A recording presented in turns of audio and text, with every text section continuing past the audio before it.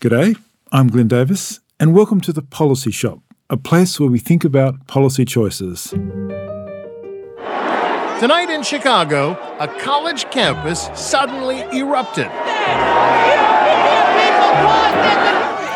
Police and protesters doing battle because political tensions have reached a boiling point. We have lost control of our borders completely as members of the European Union. And if people feel that voting doesn't change anything, then violence is the next step. Now, I find it difficult to contemplate it happening here, but nothing's impossible. You could put half of Trump supporters into what I call the basket of deplorables. Right? The racist, sexist, homophobic, xenophobic, Islamophobic, you name it. We have a country that's so divided that maybe even you don't understand. I've never seen anything like it. The tension between Trump lovers and Trump haters has been building for weeks. John McGraw told Inside Edition he'd be tempted to throw more than an elbow. The next time we see him, we might have to kill him. And let's get rid of the flag, the anthem, Brussels, and all that has gone wrong. Let June the 23rd go down in our history as our Independence Day.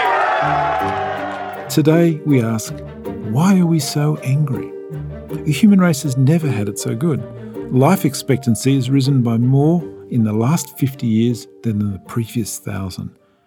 When the Berlin Wall fell in 1989, 2/5 of humanity lived in extreme poverty, and now it's just 1/8. Global illiteracy has dropped from 1/2 to just 1/6 in the same span of time. For the first time in human history, poverty is declining, and yet we've never felt more divided. A nation that for so long symbolised freedom and hope has placed a ban on refugees entering its country. A key member of the European Union is departing an institution established to bring Europe back together after a scarring war. Why, when we've never had it so good, are we living in an age of anger? Joining me on the line to discuss this, Professor of Bioethics at Princeton University and Laureate Professor at the University of Melbourne, the distinguished philosopher, Professor Peter Singer. Peter, welcome to the show. Thank you very much, Glenn. Is it anger? Is it insecurity? In your conversations in the United States, what's the underlying mood that produces this extraordinary political situation? I think it's a combination. There certainly is some anger at the political elite that some Americans feel has not served them well, has not looked out for their interests, and this idea that politicians are just concerned about themselves. So there's that. There's also some fear about the future, and the combination of terrorism and immigration is a pretty explosive mixture when you think about it, because you trade on that visceral reaction, oh, here are these foreigners coming, they're not like us, and not just that they don't look like us, but they have these different customs and different religious beliefs and so on, and some of them might be terrorists. So there's a kind of fear of that.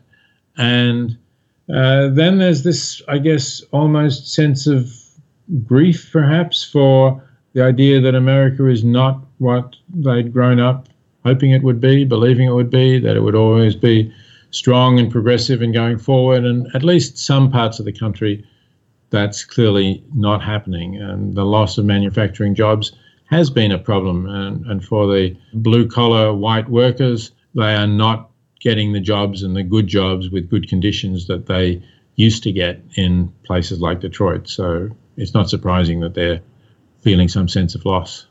So is inequality driving this anger? Are we witnessing the inevitable outcomes from the global financial crisis and from concern about the concentration of wealth in some societies? My reading of it is slightly different, because in talking to Americans, and I'm particularly thinking now about talking to Americans outside the academic bubble, talking to the cab drivers and other people that you meet with, in general, they were not concerned about inequality. In fact, Americans, to a somewhat surprising extent to me, had an idea that, well, if you've earned it, you deserve it, and you ought to keep it. I think the idea that people were worse off than their parents had been, that the standards of living were falling for them, not so much in relation to the 1%, but in relation to how it had been before and to how America could be, and the sense that we were giving too much away. We were giving too much away to the Chinese in their trade deals, that they could make things that we could no longer make. We were giving too much away to the immigrants, particularly the undocumented immigrants who were supposedly taking jobs that Americans could have done. I think it was more that sort of resentment than some kind of ideological resentment against inequality. So you've just given us a sense of the divisions in America, and they also seem to be rural versus city, as well as potentially ethnic divisions. How should we analyse this? Do we think about this in traditional class terms? Do we think about it in terms of sort of political identity? How do we come to terms with the fact that there are many different groups in America who seem to hold views that aren't necessarily those you might expect their interests to lead them to? I don't think the traditional class analysis of politics really works in America, because you get people clearly voting against their class interests in the economic sense. And we had this phenomenon, I don't think it's quite as strong with Trump, but it's there. You certainly had it very strongly with George W. Bush, that people seem to be voting basically on religious lines more than their class interests. I remember, I think the only person that I talked to at Princeton University who was going to vote for George W. Bush in 2000 was the janitor. And I remember having a conversation with him as he was coming in to empty my trash bins about that. And essentially, he said, Bush is a good Christian, and he didn't think Gore was, or so that was it. And basically, the rest of it didn't count very much. Trump is clearly not a good Christian, and it's a bit surprising that some of the religious right seem to have voted for him. But now he's paying them off by appointing a conservative anti-abortion justice to the Supreme Court. So maybe that makes sense in some way. But I'm not sure how you do analyse American politics, because it seems like there are so many shifting coalitions, and there's the sort of Tea Party, small government, almost libertarians, well, some of them like Rand Paul are libertarians, and how they fit with these social conservatives and religious social conservatives is pretty difficult to see, but somehow it's a pragmatic alliance for them. Peter, anger is clearly winning at a time when we've never had so many tools to drive political and social engagement. What is the importance of these new forms of media? I think the most serious one in the context of the US election is the wave of fake news that a lot of people believed in. And so what the social media are doing is that instead of having a small number of reasonably responsible media that people were getting their news from, you were starting to get all sorts of things being put out on the web, things that were, just quite bizarre. And so I think there is now a problem in sorting out what really is the reality and what is fake. And that could be a problem, not only in that election, but in other elections elsewhere. As it has been in the past. In 1864, a misinformation campaign nearly derailed the re-election hopes of then-President Abraham Lincoln.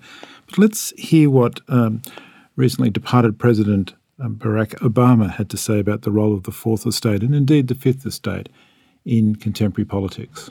In the rise of naked partisanship and increasing economic and regional stratification, the splintering of our media into a channel for every taste, all this makes this great sorting seem natural, even inevitable.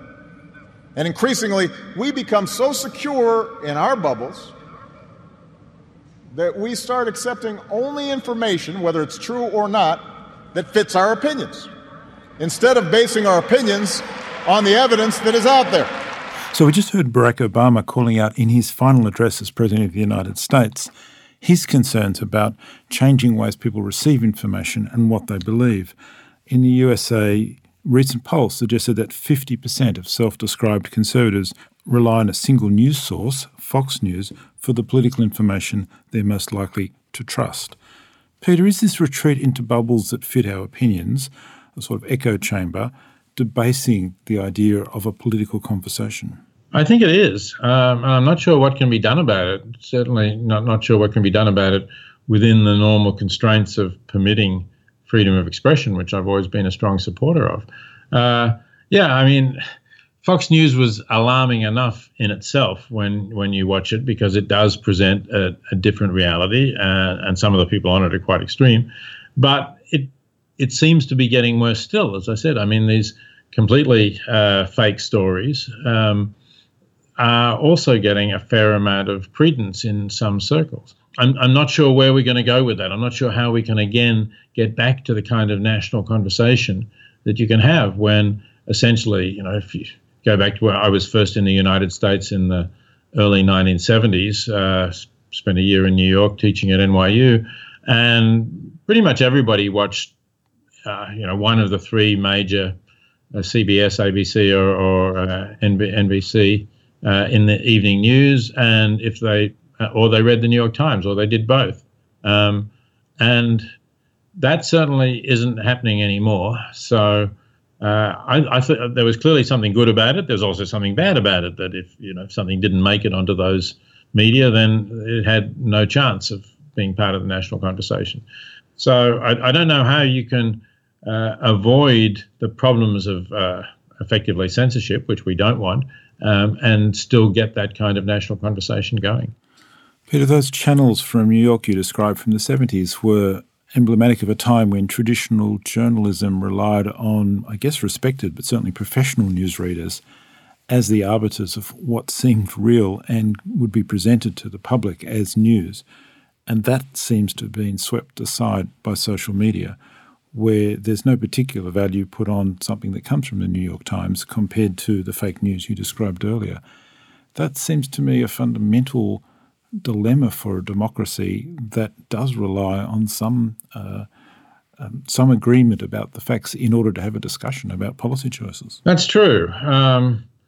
And, in a way you could say what this shows is it vindicates those analysts of democracy back in the 50s and 60s, I guess, or earlier. Joseph Schumpeter was the start, but then there was Dahl and others who essentially said that in democracy, people choose between elites. And the idea was that the elites have some control over making sure that things go reasonably well. And of course, those analysts, Schumpeter in particular with an Austrian background, were looking back at the demagogues of the 30s and were favoring this system because the elites would not have permitted something like Hitler.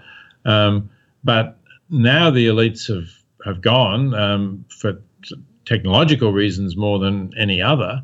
And, I don't want to make the comparison between Trump and Hitler. I think that's overblown. Yep. But still, we do clearly have more options for demagogues to gain power and to do so on the basis of what are essentially lies, as Hitler did. No one's burnt down the Reichstag, but we still have a real problem about how we have a public conversation around values and policies in this setting. No, nobody has burnt down the Reichstag or the Congress building, but we don't know what crisis might occur in the next 4 years, and we don't know what the Trump administration might do to respond to that crisis, and to what extent the restraints in the American system, which has had strong restraints from the separation of powers and the independence of the legislative branch and of the judicial branch, we don't know how well they would work in those circumstances. Can we spend a minute thinking about what this might mean for democracy? And I agree, it's not really about Donald Trump, but it is about changes to the political system that matter. 25 years ago, I guess, political scientist Francis Fukuyama announced the end of history and the inevitable triumph of liberal democracy or liberal capitalism. And his argument was simple, that democracy would win out over all other forms of government because the natural desire for peace and well-being set nations on a path to progress from which they are unlikely to divert. A quarter of a century on, democracy is not looking anywhere near as strong. Is this about rejection fundamentally of democracy and liberal values? It hasn't come to the rejection of democracy and liberal values as yet. I think most people that I know, and I include myself, are still hoping that what we've seen with Brexit and Trump and the rise of the political right in Europe, that's an aberration, that's going to go, and that we'll be back where we were. And after all, you could say the election of Trump was due to a combination of unfortunate circumstances, and it could very easily not have happened. All sorts of things. Hillary's email problem, the timing of the FBI director's letters, a whole range of things, possibly the Russian hacking and intervention into the Democratic Senate, and possibly Hillary turned out to be the wrong choice against Trump. A lot of people are saying that if Joe Biden had been the candidate, he would have won comfortably, and perhaps Bernie Sanders would have as well. So I wouldn't give up on liberal democracy as yet, but things are not looking good. I agree with you about that. So in your most recent book, you did touch on the question of elections and indeed of compulsory voting as a sort of debate. In Australia, we take that for granted. We've had it for nearly a century, but it's, of course, anathema in many parts of the world. One of the often commented implications of the Brexit vote was the failure of well-educated people under 30 to vote, to engage, to be part of the debate. And if the opinion polls had been matched by the vote, that is, if people who'd been polled had also voted, the Brexit outcome would likely have been different in the same way, perhaps, as the US election. So are we seeing a significant group of people who just see no stake for themselves in the way the system is now organised? It does seem that we are, but people keep saying, there's no difference, politicians are all alike.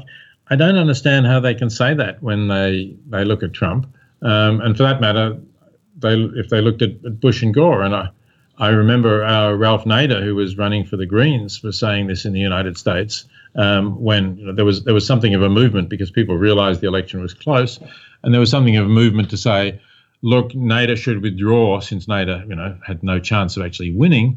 He should withdraw from the key swinging states, including Florida, which turned out to be the key.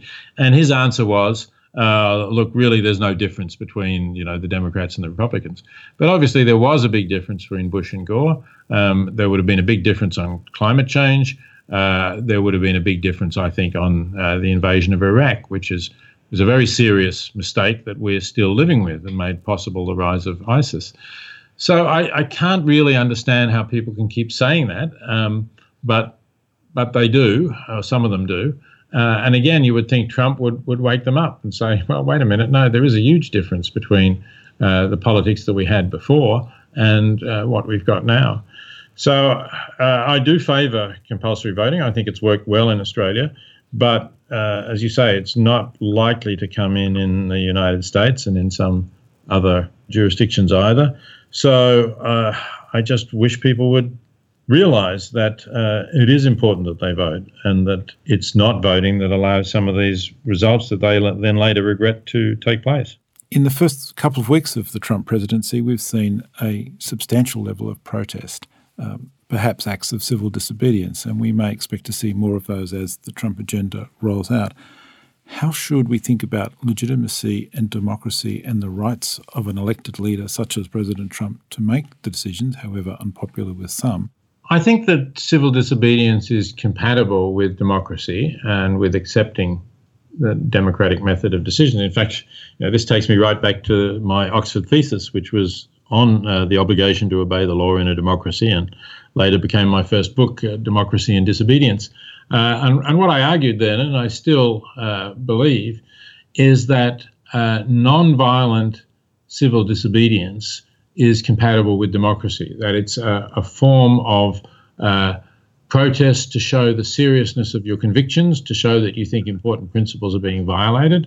And by abjuring the use of violence, you are showing that you do have respect for the law, and even as in the classic form of civil disobedience as practiced by Gandhi and Martin Luther King, even that you will accept the punishment for the offence, so that if the courts sentence you to prison, as for example famously Martin Luther King went to jail in Birmingham, wrote a famous letter from Birmingham jail defending civil disobedience, then that's what you do. You're showing your respect for the law, but you're showing the seriousness of your opposition to what is happening, to the belief that that is deeply wrong.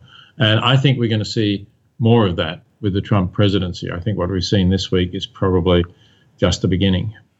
It does raise an interesting question, doesn't it, about what are the constraints on the powers of a democratically elected leader. In The Open Society and Its Enemies, Karl Popper started asking this question about how do we avoid situations in which a bad ruler, in his term, causes too much harm. And it goes again to your argument that disobedience and protest are entirely valid, violence is not. How should we look to constraints on any leader, not just this particular one? I think the constraints come from civil society. I think you need a strong civil society which can organise protests, can mobilise public opinion, and eventually can influence the ballot box as well. And one thing that I would expect to see in the United States as the Trump administration goes on, and I'm sure it will go on upsetting people, is that the midterm congressional election in 2 years, when the House of Representatives gets completely re-elected and a third of the Senate gets re-elected, I would expect that there'll be much more excitement and involvement in that election than there has been for a long time, because usually the turnout is quite low there, and that's again benefited the Republicans often.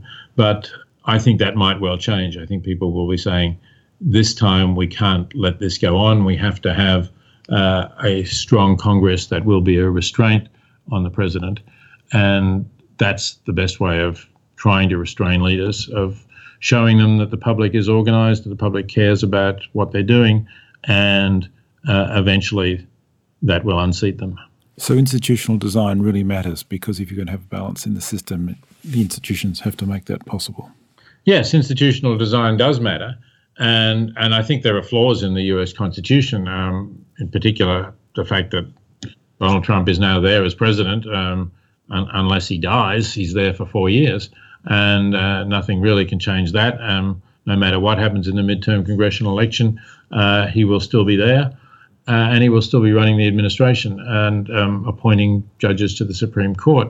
So it's not an ideal balance, but I guess no system has an ideal balance either. In our system, a prime minister with a majority, strong majority in parliament, is also not vulnerable, at least for the time until the next election. So, yeah, it's hard to find that balance, and different systems do it in different ways. It does prompt an interesting comparison, doesn't it, between parliamentary and presidential systems and the different ways they deal with controversy and indeed choose and dispose of leaders. I think that it's also relevant to the kind of leader you have, because, as I've been saying to my American friends, you cannot imagine a leader like Donald Trump really in the Australian context, because leaders are selected by their parliamentary parties after showing their skills and their virtues in Parliament. I suppose you could get a completely outside party getting elected. I mean, we could imagine One Nation sweeping that would be the equivalent of it,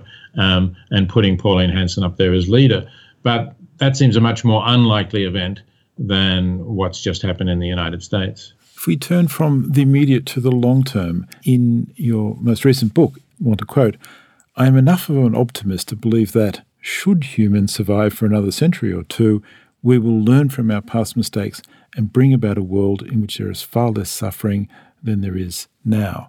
So the optimist in you says, even in a difficult moment, you can see a better future. I am an optimist, but I do think that we're in a very difficult time now. But the long-term trajectory of our species, as I think you said in your introduction, has been upward, and is quite strongly upward in the last 70 years, say, the period since the Second World War. We have had fewer people dying violent deaths than in any past era of human history, as far as we can tell. And that's despite the impression people have from the newspapers that, things are chaotic, that terrorist attacks are happening here and there. But if you look at it in terms of numbers, the chances of any individual dying a violent death at the hands of their fellow humans are now much smaller than they were in previous eras. And as you said, we're also beating poverty, we're beating major diseases in the ways that we haven't before. So all of that looks positive.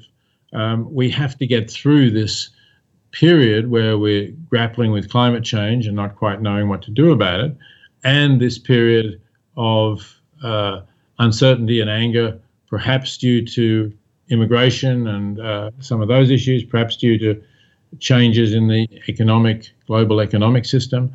But then I think, I do think the problems are soluble, and that we are continuing to make technological progress. The technological progress can bring about greater prosperity. That greater prosperity can be distributed in a way that reduces extreme poverty. And again, you quoted figures showing that extreme poverty is falling to historically low levels. So, yes, I'm a sort of an optimist. If we can get through the next 50 or 100 years okay, then I think we can have a long, long future of prosperous and rich, fruitful lives.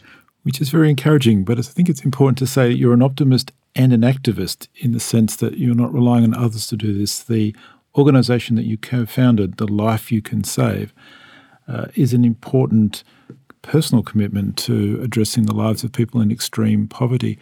What role for organisations outside government, organisations that are community-based, to make a difference here? I think organisations outside government are making a huge difference in a range of areas, and The Life You Can Save is focused particularly on extreme poverty and trying to help people in extreme poverty and reduce it in the most cost-effective ways possible. And non-profit organisations can be more flexible and more experimental, more daring than governments tend to be in their foreign aid, also less influenced by political considerations. So there are some very good non-profit organisations working against global poverty. The problem is that the general public doesn't really know which are the really good ones, and a lot of them have a sort of suspicious view because every now and again a big scandal breaks, and it turns out that some founder or CEO of an organisation was simply taking money out of the coffers of the organisation, and very little of it was doing what it was supposed to do. So people get this negative idea.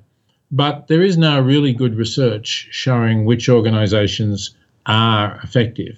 And what The Life You Can Save does, and I invite listeners to go to thelifeyoucansave.org and have a look, is it aggregates that research, and it recommends those organisations of which we can be highly, highly confident that they will make the best possible use of charitable donations. So that's an important message to get out, because I think a lot of people do want to be generous. They do want to help people less privileged than they are, but they don't want to waste their money very sensibly. So they need that information. So you're addressing two problems there. You're addressing the problem of extreme poverty, but also the problem we were talking about earlier. How do you get facts and information in a post-truth society? That's what we're trying to do, but I suppose there could be other people who would say, well, they've got a different view of it, and people might have to choose. At the moment, the organisations like The Life You Can Save that are doing the research, I think, are all pretty much on board with the basic criteria for what we ought to be looking for and how we ought to do that research.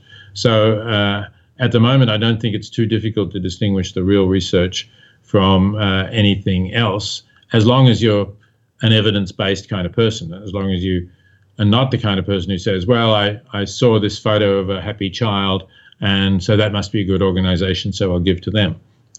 Clearly, there's lots of that out there, and it's not a very good way of choosing the organisation to donate to. One of the protesters in Washington last week held up a sign, a young man held up a sign that said, what do we want? Evidence-based policy. When do we want it? After peer review. But getting evidence into public policy discourse has always been difficult. It seems to be a particularly difficult moment now. I don't know what's happening in this area. I actually I was invited a year or so ago to Washington to give a talk to USAID, the United States International Aid Bureau. And I was impressed by the people there.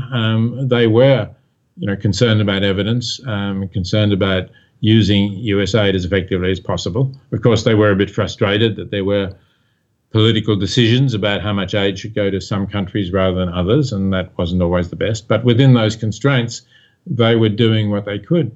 But I have no idea what's going to be happening now. I've just seen that Trump has told people in the State Department and I guess other government departments that if they don't like the Trump program, they should leave. And that's a pretty frightening prospect because then you may well get people who don't care about evidence at all. And on that somewhat frightening moment, Peter Singer, optimist, activist, philosopher and writer, thank you for joining us today on The Policy Shop. Thanks very much, Lynn. It's been great talking to you.